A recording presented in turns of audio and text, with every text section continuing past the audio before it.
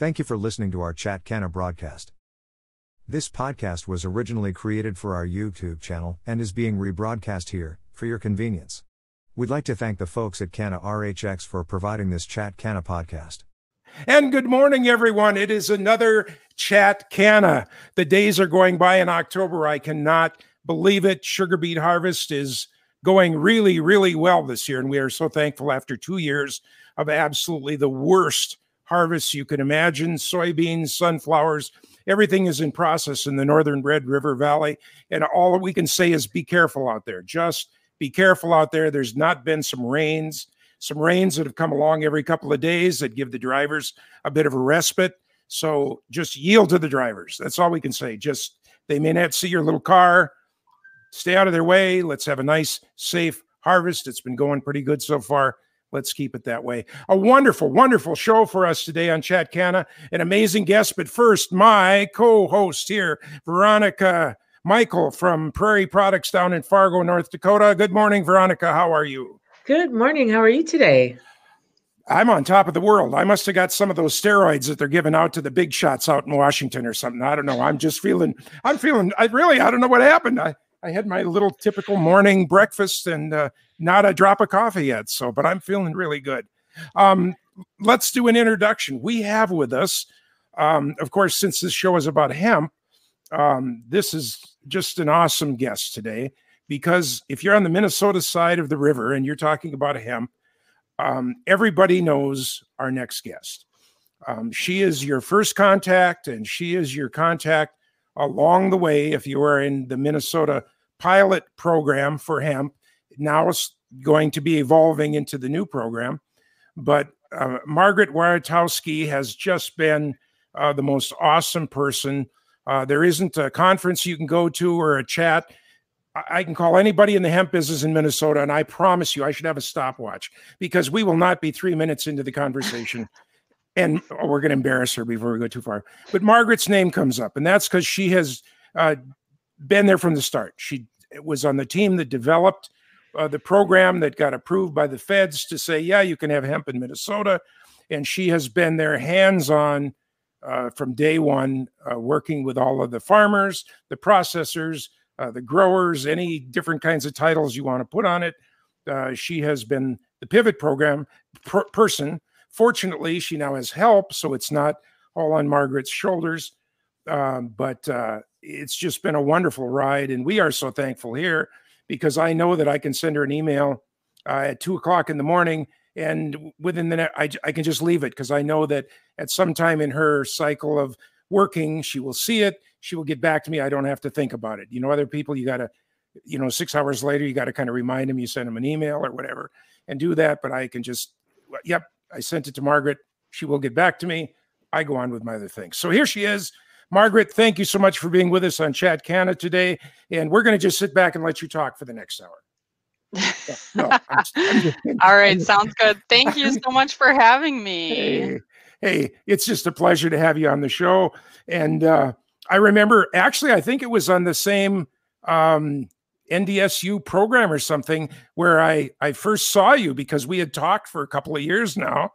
And all of a sudden you were in one of the chat rooms, and I'm going, wow, that's Margaret. It was just such a joy to put a face, because you don't have your picture anywhere on the Minnesota State program web pages or anything. So Margaret, so since great to see you. John is so starstruck, why don't you give us your title and give us a little bit of information for our listeners who may not know you about your position?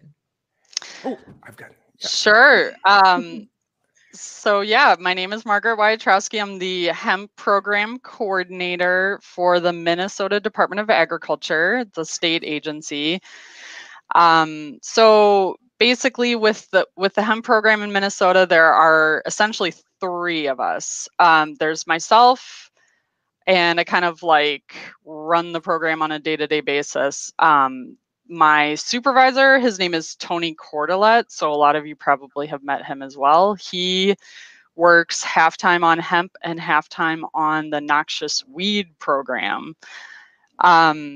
And then my coworker, Katie Muchler, she is full-time on the hemp program as well. And she does a lot of the like sending out, letters when crops have been tested and doing the actual inspections and that kind of thing. So yeah, there's essentially 2.5 of us. And our program has been established since 2016. That was the very first year of any legal hemp cultivation in Minnesota. So we're just wrapping up our 5th year. Wow. Wow. How many growers in Minnesota are there of hemp this year, or licensee holders? Yeah, this Could be a lot more growers. yeah. This year we had about 580 applications to the program, and we have about 450 growers licensed.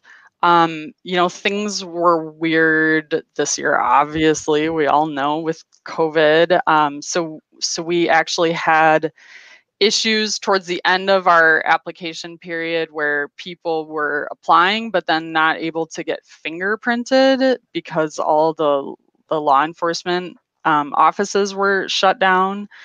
And so we ended up getting more applications than actual licensees, just because of that issue with the getting fingerprinted and completing the background check. But yeah, about 450 growers, and there's about 200 licensed processors. So, there's overlap there. Obviously, some people hold a grower and a processor permit. But people are always kind of shocked to hear that, whoa, there's 200 hemp processors in Minnesota.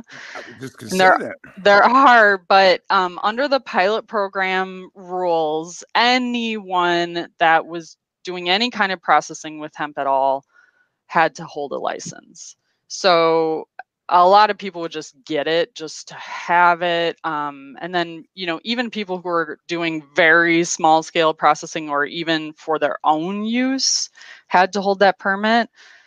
But once we move into the commercial licensing program, so only processors who are processing for commercial purposes will need to hold that license. So I think the number of people that will be getting that license will go down slightly. There's on the Minnesota site, there used to be a giant list of all of the growers and everything, and now it's really a rather short list. Yeah, that list is interesting. I think it's misunderstood a little bit as far as so I have a lot of people who contact us and say well, we're not on the list. I mean, we have a license, but we're not on the list. As long as we have been operating as a pilot program, the participants in pilot programs in general in Minnesota that's considered private and classified information. So we have to keep all the names and data and locations of all the pilot program participants private and protected unless people specifically sign a consent form to release their data. So in order to appear on that list that's on our website, you have to sign a consent to release form and submit it to us. Mm-hmm. And it just because of how our application works. So last year, everything was done through DocuSign. So they could just basically click a button to sign that form. And so lots of people did it. And I thought this year it was all done through paper, through the mail. And so it's just human nature. People just aren't as likely to sign it and return it if it's a paper form. So that's what happened. I mean, we have more licensees this year than we did last year, but just not as many people who actually submitted the form. But once the pilot program ends and we move into the commercial licensing program, we will not be, we will not be able to legally like protect, or we won't have the obligation to protect and keep private all that information. So we'll become public information. So we won't maintain that specific list anymore. But what will happen is people can, file like essentially like a freedom of information data request and get the names, if that makes sense. Sure. That makes sure. sense. Yeah, I mean, for processors like us, that was important when we started to be able to reach out to regional farmers to ask. But on the other hand, as someone that respects privacy, I'm glad to hear that it was a consensual form. It's the magic of Facebook, right? You'll give it away when you don't know what's happening in front of you, all your privacy. But yeah. Yeah, one kind of interesting one extra nuance to that is that we felt that it was actually important to continue to keep the actual physical locations, like the physical grow locations and processing locations, private due to safety concerns. And then also there's a lot of theft issues that go on. And so we did ask the legislature to write into our statute specifically to keep just the location, the physical grow and processing location information private.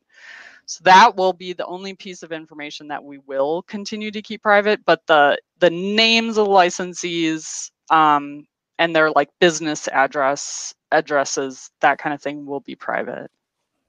Or public, I'm sorry, public. That's great though for security to have that. That's very thoughtful. Mm-hmm. So what did you think going into it? I know that, you don't come from a hemp study or anything before this. So what was the first day? I mean, did someone say, hey, are you interested in this program, or would you consider taking this job, or how did it all start for you? Yeah. So I started at the Department of Agriculture doing pest detection surveys. So I would go out to farms and gardens throughout the state and put up traps for invasive insect pests and look for plant pathogens. So, I really had kind of a plant production background when I started, and I did that survey work for a year and a half. But it was a temporary position. So a lot of the positions at the Department of Agriculture are seasonal or temporary. It's kind of the nature of this work.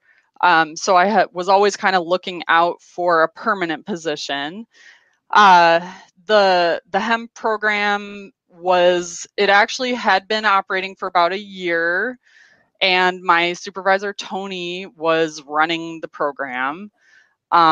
But that was not sustainable at all. So they finally got funding to be able to offer a dedicated position for the program. And that opened up and I decided to apply. I wasn't even really sure that I wanted the job. I just thought, well, I'll go for it. And I ended up getting offered the job, and, I took it just knowing it was going to be, I mean, nobody had ever had the job before. It was brand new. So I had really no idea what to expect. And it's kind of interesting because my very first day, we had an inspection with the DEA, with our DEA agents, because we used to hold a DEA import registration permit.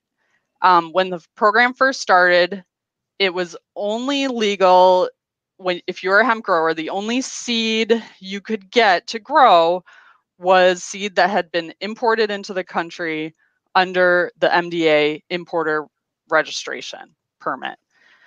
So as part of that permitting process, we had to submit to an annual registration by the DEA. So that was the very first day, was doing that inspection with them. And I gotta say, it was just kind of exciting and different. And this job has just been like that. Like, everyone in the department knows who we are, and they're always like, "Oh, here comes Margaret! Like, this is trouble coming." And it's just kind of fun to have that little bit of notoriety. See, so I didn't overspeak at the beginning, you see? So that's right. It's really neat. And of course, hemp, everywhere that I go, I do not round the world cruises, but I cruise over in the Mediterranean and do transatlantics. And I can talk about a lot of businesses that I've been in, but you drop the word hemp and everything at the table goes quiet. And then the questions start. And, the first question, of course, is, so you're a pot farmer. And then we got to get that straightened out. It's like, no, trust me. It's as far away from that as growing, a guy that grows barley for beer is more of an addictive grower than I am. We're not doing that. And then we start explaining. But it's just an amazing business to be in. It's really fun because there's a story to tell and education that goes on. And it's just an exciting time to be in it. And we are the pioneers right here. Anybody that's on this show, 20 years from now, people are going to look back and we are going to be the pioneers that got. Absolutely. That's going to absolutely. Be. That's going to actually, we should jump right into that because this is a pioneering year. There are new rules and conversations happening that are pushing us forward, just like this guy is talking about. Should we jump into that, Margaret? Do you want to talk a little bit about the new rules and what's ahead? Sure. Yeah. Every year is different. Things change every single year as we get clarification from the federal government. And this year, we're coming to the end of the pilot program, and it probably will change the most between this year and next year than it has in the past. But so really, the whole story kind of starts with, there was the very first farm bill that legalized the pilot programs that was passed in 2014.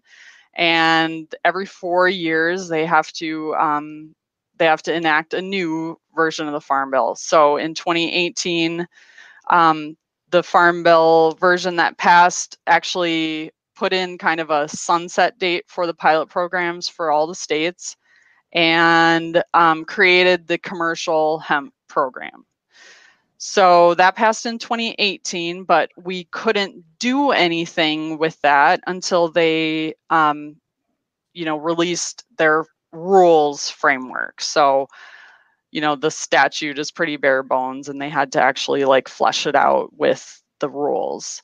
So that took about a year for them to release the interim final rule. And that was released on October 30th of 2019. And so we weren't sure, were we going to have to start operating under those new rules immediately? But it, through the whole process, come to realize that, so what happened was the USDA released the rules, and then each state had to make a decision if they wanted to continue to regulate hemp at the state level or if they just wanted to give up, all control to the federal government.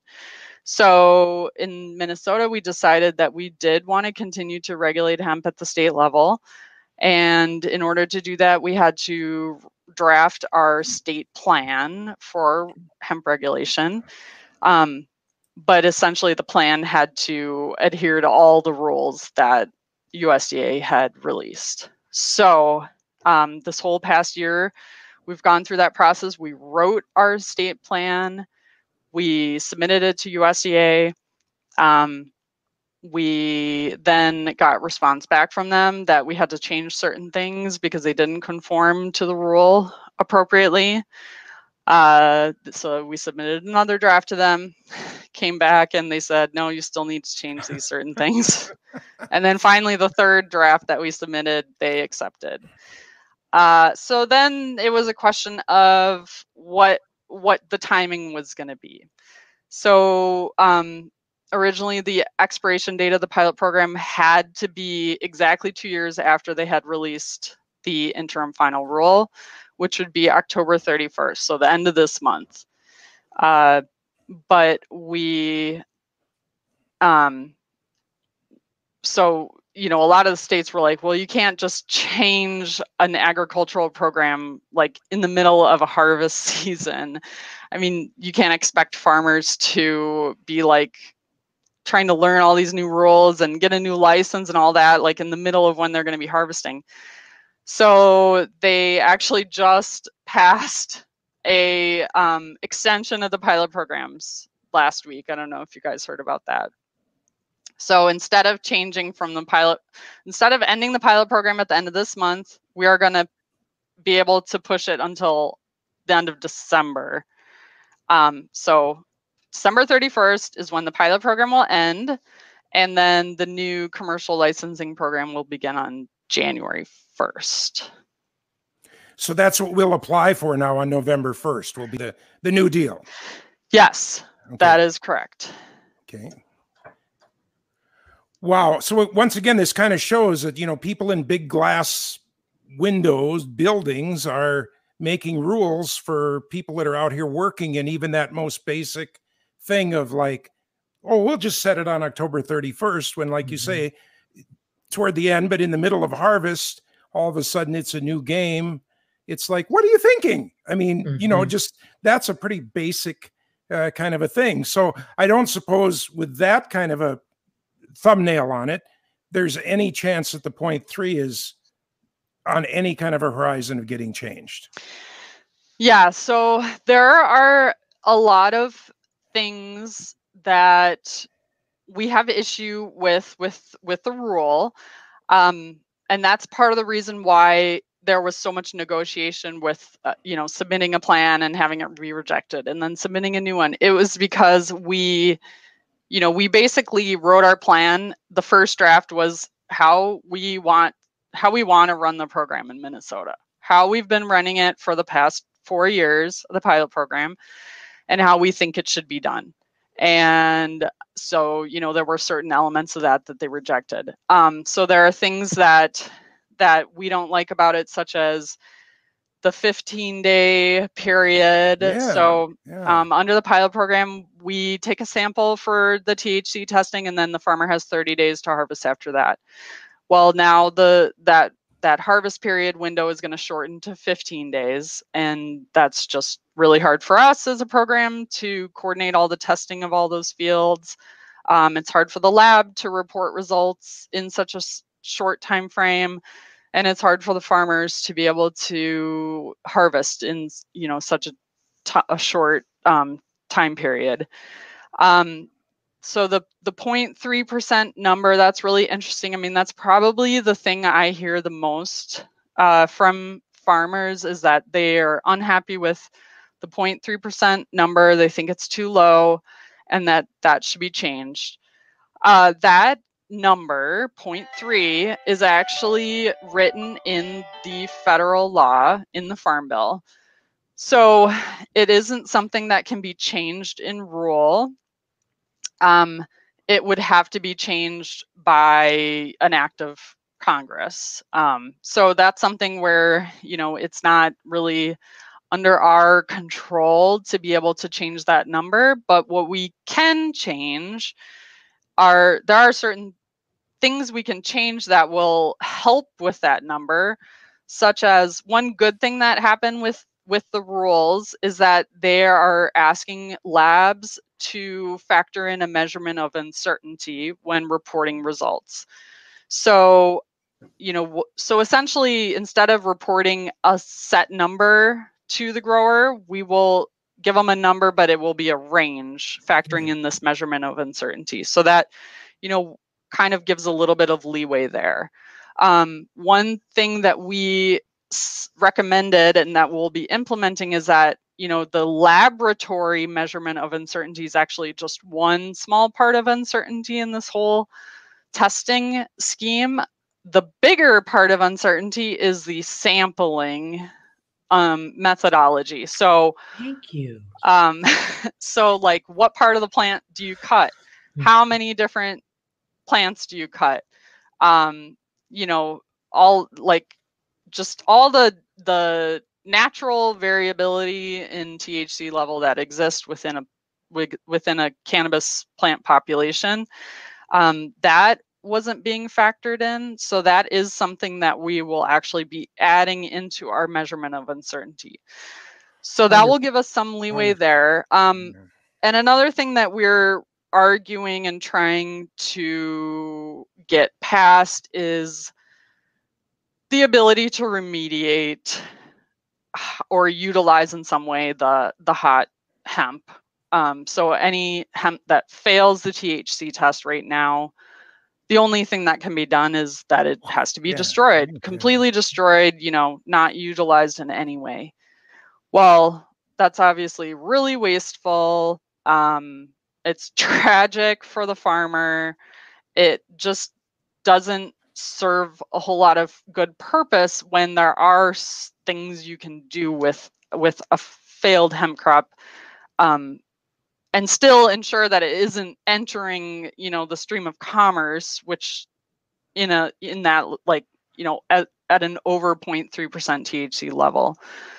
So so I think if we are successful in being able to negotiate with USDA to allow remediation of hot hemp, that will sort of eliminate the the strict cutoff at the 0.3% level. Wonderful.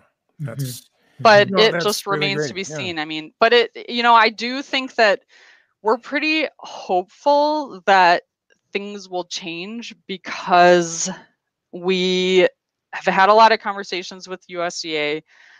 And so we know that there's been significant pushback on a lot of these issues. It's not just us that aren't happy with it. I mean, it's most other states. There are other states that have actually decided that it's just too difficult and too expensive to be able to run their programs because of the rules.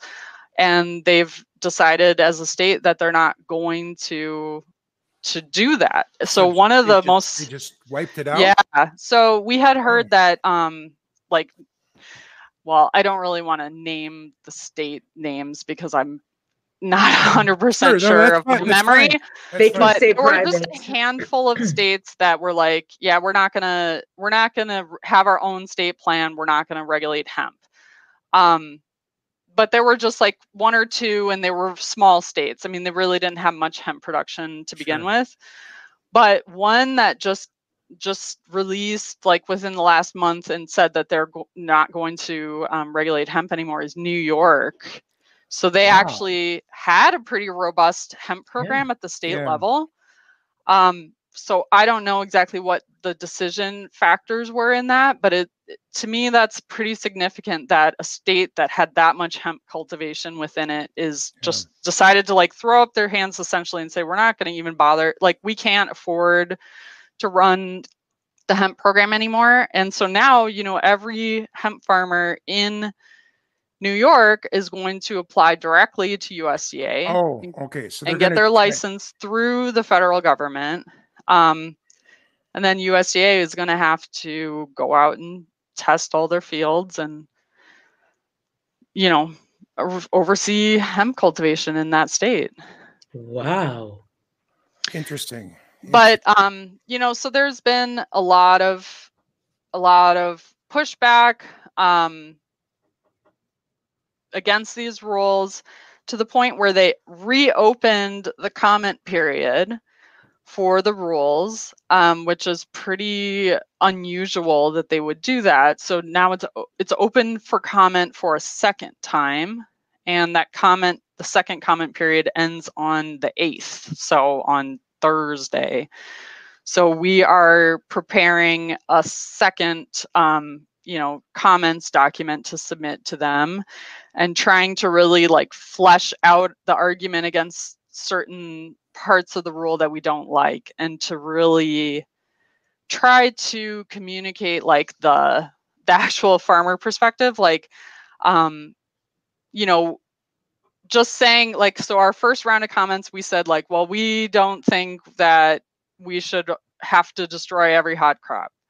because of X, Y, and Z reason. Well, now we're really trying to flesh it out and say, like, here are specific examples of farmers in our program who failed and had to destroy their crop, and here's how much they spent on that crop in actual dollar amount. And, you know, try to really communicate, like, this is incredibly expensive, and just one failed crop, that could be enough to just say, like, they're done, like, they're not gonna ever grow hemp again.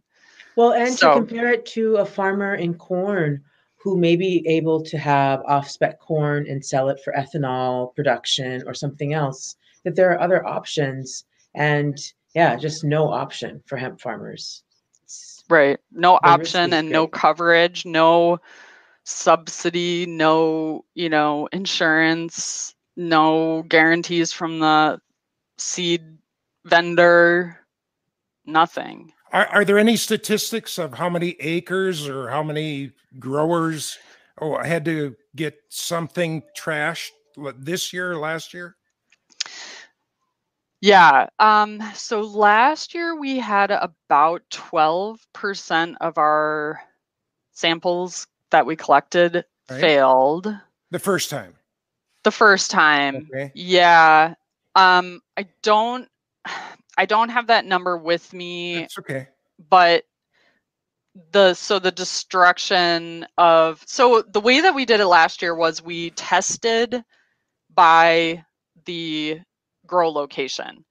So, like, if you registered one field, we would just take one sample for the field, regardless of how many varieties were planted But in there. about 30 samples when you say one sample, you mean Correct. you went around the field and collected about 30 pieces of product. Yeah, okay. Correct. Yeah. The way that we collect a sample is we walk the whole field kind of in a random pattern, and we randomly select 30 plants, and we take the top 2 inches of the female flowers, take a cutting from each of those 30 plants and put them in one bag.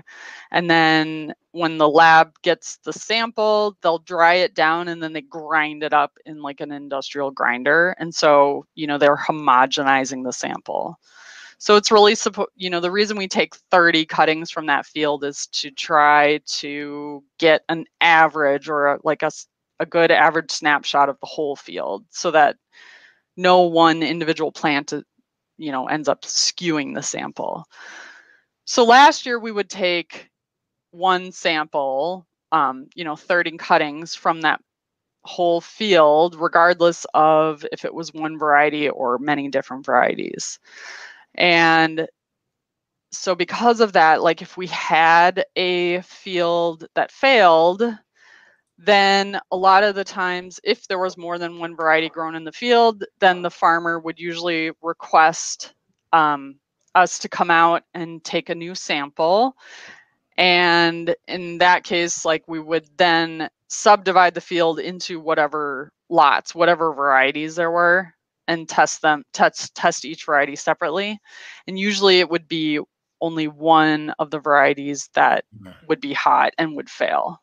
So, you know, we had 12% of our samples fail, but luckily that didn't translate to like all of those representative lots getting destroyed. But so was there an acreage count or any percentage of ultimate destruction? Yes, there is, but I don't have that number. But I mean, just in your recollection, I mean, like 2%, 5%, 6%.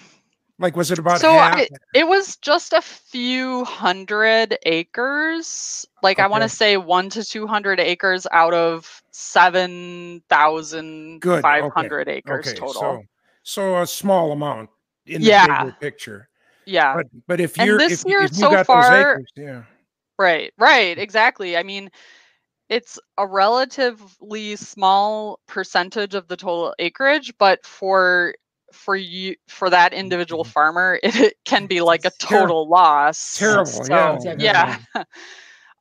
This year so far, I mean, we're still like we're coming off the tail end of our big sampling season, but we're still getting results in. But preliminarily, we've only seen about 5% failure rate this year. Oh, okay. So that is a lot better. And, you know, I think that it's probably a multiple different factors, but hopefully one of them is that seed vendors and the breeders Okay. are getting better and, you know, more consistent varieties. Another factor is that there are more people growing for CBG this year. And last year it was like all CBD. This year, you know, there's still majority CBD, but a lot more CBG, and those varieties seem to be much more consistently lower in THC. And then also, I think farmers who have a little bit of experience just being able to really dial in their timing better, and you know, knowing not to let their crops go too long if there's any kind of like chance that they could go hot in the end. Then they're getting better about like, okay, well then we'll move up our harvest date a little bit, and we'll move up the, you know, the state testing date a little bit, and just try to be more on the safer side of things. We planted a pound of X59 kind of as a trial, and it off in a separate little area, and 2 of them germinated, and one of them was a male, so we killed that the first day we figured it out. And then the other one, we just let it grow, and we let it grow, and it had been planted early, so we let it really, really mature.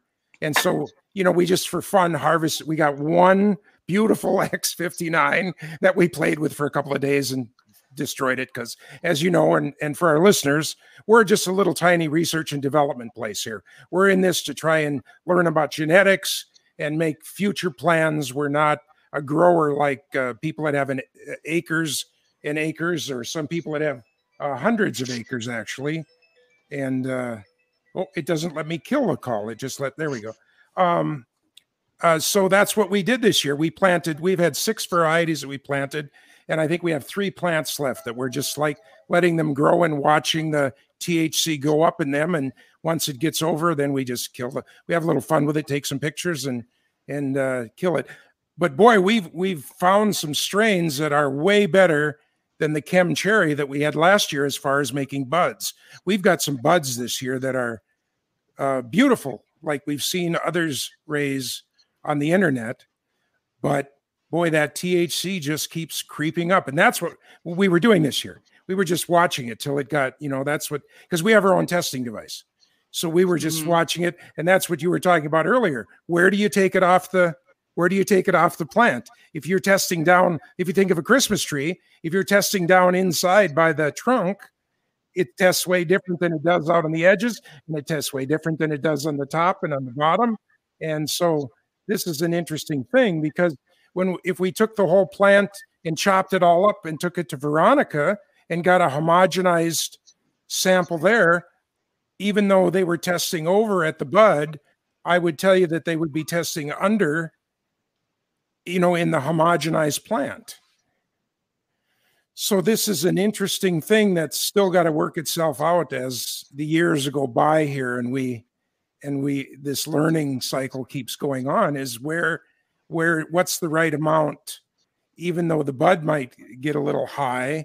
But when we're taking the whole plant, because there is CBD and now CBG, and we're looking for CBN and all these other things, how can we ignore the THC? Because we don't want it. We're not interested in it. It's not our world. Or does it have to be genetics? Are we just do we have to depend on these genetic guys to just build us a plant that's old news and it's gone? Is that where we have to? Right. Is that where we have to be ultimately? Well, it remains to be seen what the final rule will look like that USDA puts out, and that's going to be a big question mark. Yeah. So, yeah, I mean, if there is possibility of remediation of the hot plants, then definitely I think will continue to see hemp plants that are bred to be high in CBD and end up, inching up over that THC threshold. But if they hold a hard line and just say, nope, if you test a hemp plant, if it's over 0.3, it's a controlled substance and it can never not be a controlled substance again. And destruction is the only option, then I do think it is 100% possible for breeders these days to breed a hemp plant that has 0 THC. But it's just going to take some time. It will take time and it will take money. And that's the thing, is there going to be incentive for them to develop those and sell them widely, or won't there be? Right. And we hear all the time that, well, people say like, well, just get rid of the 0.3. That's crazy. Like, we should move it up to 1%.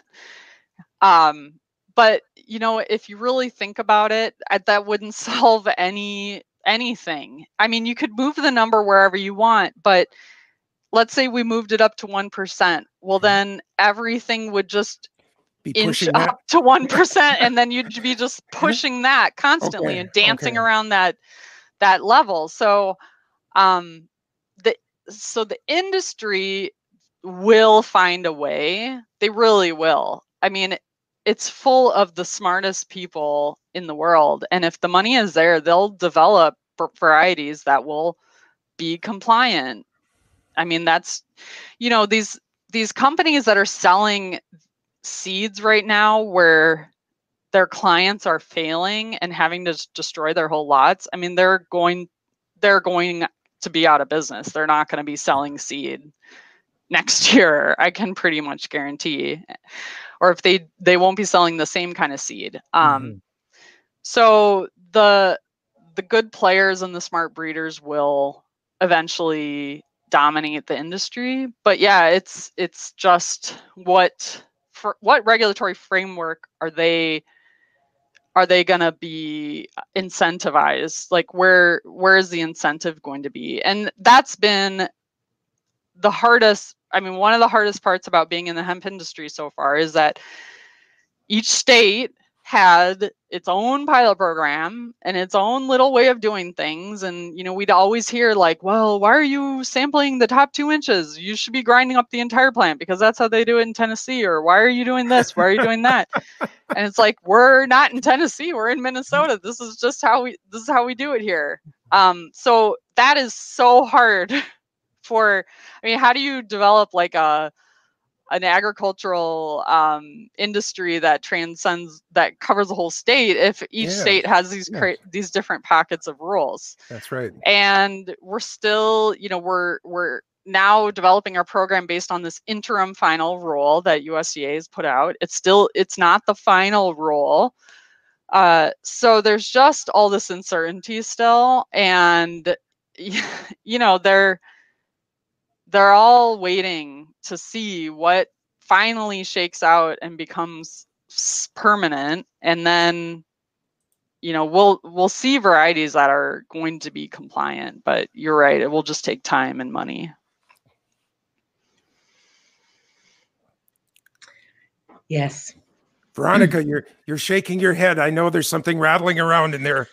Well, I agree. I think I think that seed companies will make changes because they'll see great loss and people won't buy those, just like you said, Margaret. And that we also, I really like what you said about CBG. We're already starting to see that. We're seeing varieties that are presenting differently with much lower just THC in the field right now.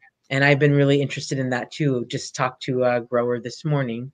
So I think there's a lot of exciting things ahead. For me, I hope that we also see a different way that we look at processing and transportation, because I think products in process is a whole different arena that we could talk about. What do you think about that? And what do you see ahead for opportunities in that space? Sure. So, I mean, I think part of the question is like, like, transporting of crude oil. I think maybe that's what you're getting at. Like, how do we transport material that's over the 0.3% limit? That is a huge issue right now, is just the process, like what happens during the whole processing and extraction process. We know that through that process, materials go over the 0.3% level and under, and it's all over the place. But there aren't, so we know that, the processors know that, the law enforcement knows that, everybody knows that, but people really try to get assurances, like want me to like give them a stamp of approval, like you're approved to have material that's over 0.3%. But I just can't do that. It's still a controlled substance. But that is a huge thing that needs to get worked out within the next year, hopefully, is a frame, like an actual regulatory framework to allow companies to give them some protection to possess material that is over 0.3%, and just some protocols for how they document their process, how they keep good records of all the THC they produce and destroy, and the methods of destruction, all that. But it's also unrealistic to think of one company handling the entire process of making, distillate all within the confines of this one building. It's just not realistic. That's not really how manufacturing happens. It makes more sense for certain companies to just specialize in THC removal and destruction, for example. But right now, it's just you're taking on a ton of risk by moving that crude oil to those companies that do that. So there definitely has to be some protections there, and a process in place for how, allowing that material to be moved and remediated properly. The legislature in Minnesota is aware of this issue, and not this past session, but the one before, they asked the Department of Agriculture to write a report, with recommendations of how we should regulate CBD processors and hemp processors that are handling this type of hot material. So I didn't write it, but my supervisor, Tony Cordelette, wrote it and submitted it to the legislature this past session. So basically it was a legislative report. We met primarily with law enforcement in Minnesota, and so worked with them. Like, we had some drug task force members, and we had someone from the State Patrol, the Commercial Vehicle Inspection Division, on there. And they gave us recommendations of like how okay, so you have shipping manifests, and they're standard. So like anytime a shipment of hemp is moving within the state or through the state, like if we pull them over, we can ask for this manifest, and it shows clearly like what's in all the drums. And they don't, like, they're not against it. They just want it to be spelled out and clear. And they want to, like, they're like, just tell us what we need to look for and we'll do it. So it is definitely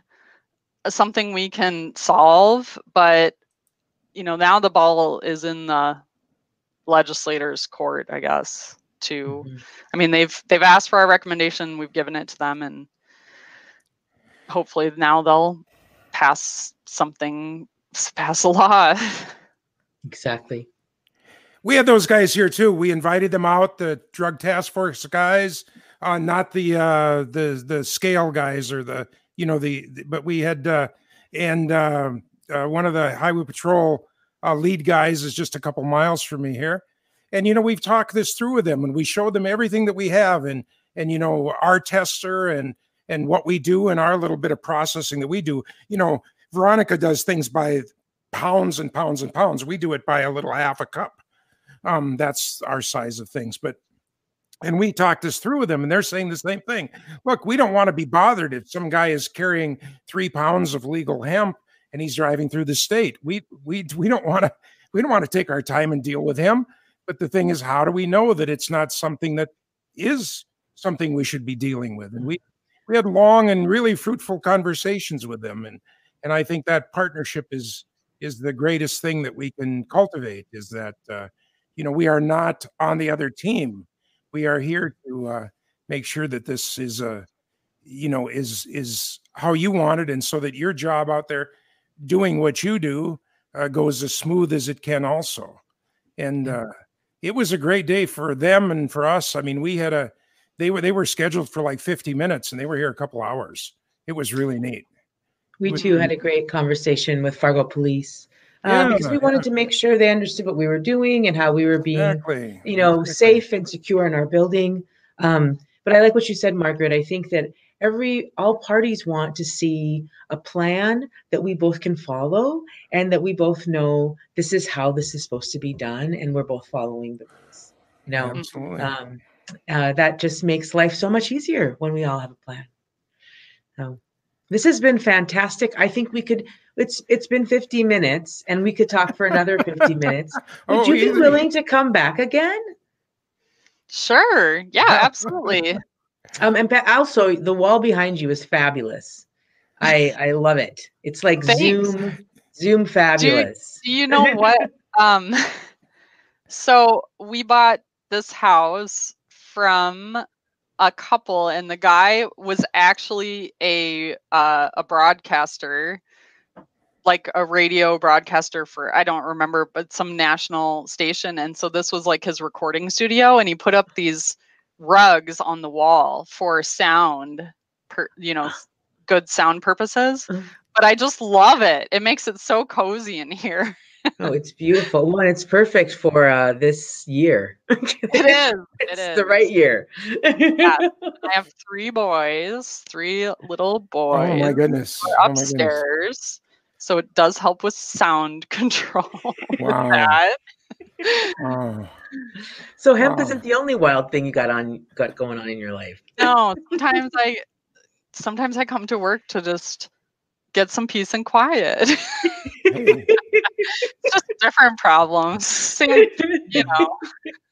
Let's take a moment and tell anyone that's listening to this, and it may be a long time in the future, but if they're considering raising hemp, what should be there in Minnesota, because that's your bailiwick.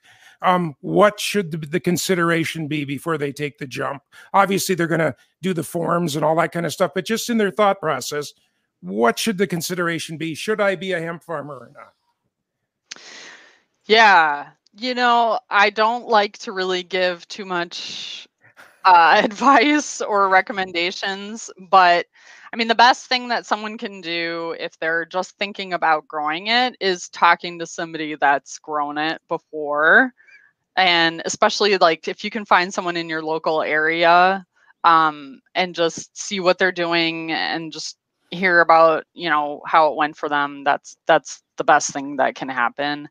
I always recommend that they find a buyer or a couple like potential buyers before they buy seed and plant a bunch of acreage, because it's kind of heartbreaking how many people grow it and then ask the question of, okay, well, now can I see a list of buyers? Or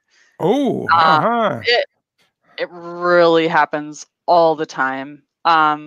So I can't stress that enough, is that you need to have a plan for the crop, and a kind of an awareness of what your potential buyers are before you plant and invest a lot of money.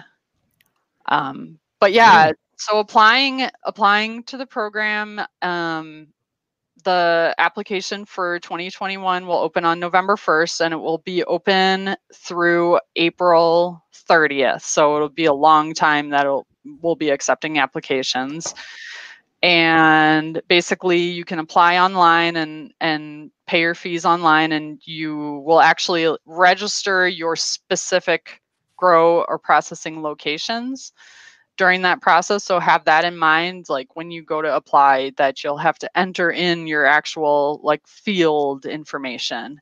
You can make changes to that later on if you need to, but you know, just have that in mind when you're applying. And then all first-time applicants have to pass a criminal history background check. And so that just involves getting fingerprinted at a law enforcement office and then sending the fingerprints into the BCA. And then they send the criminal history background check to us. I wish they'd let me do that myself. I'm way better rolling my fingers than when someone grabs my hand from behind me and does that. It's like I can do it myself. Really, I'll give you the best set of prints you've ever seen. Yeah. It is cool on that thing though that it's like not with ink. You know, it's kind of some of them. Yeah, I haven't done that yet. Still using a lot of the rural offices, but like in Fargo, I'm sure they do it electronically. Yeah, it was a pretty fancy. It's real ink up here yet, and then you got to wipe your hands and wipe your hands and wipe your hands, and oh yeah, it's fun. It's fun. Margaret, wonderful having you on the show today. And yes, come back. Let's get into the commercial program a bit so you're real comfortable with it. And then we'll come back and we'll talk about that and just have a great day. Veronica, any final? No, thank you so much, Margaret, for spending so much time with us. This was fascinating. I really appreciate it, and so do our listeners. This is another edition of Chat Canna. We hope that you watch us anywhere that you can. We're on YouTube. Please make us your friend. If you are or subscribe on YouTube, on Facebook, make us your friend. This, of course, a production of Prairie Products down in Fargo. Hit them up at prairieproductsnd.com and Canna RHX. And you can see all of the past shows at CannaRHX.com, chatcanna.com. We are everywhere on the internet, and we look forward to our continuing study, learning, experimentation, and finding out about this great product called hemp. My name is John Reitmeyer. We look forward to seeing you again tomorrow morning for another Have You Heard? See everybody. Don't go away. Margaret, we'll talk to you in a minute. We'll see everybody else tomorrow morning for the next show.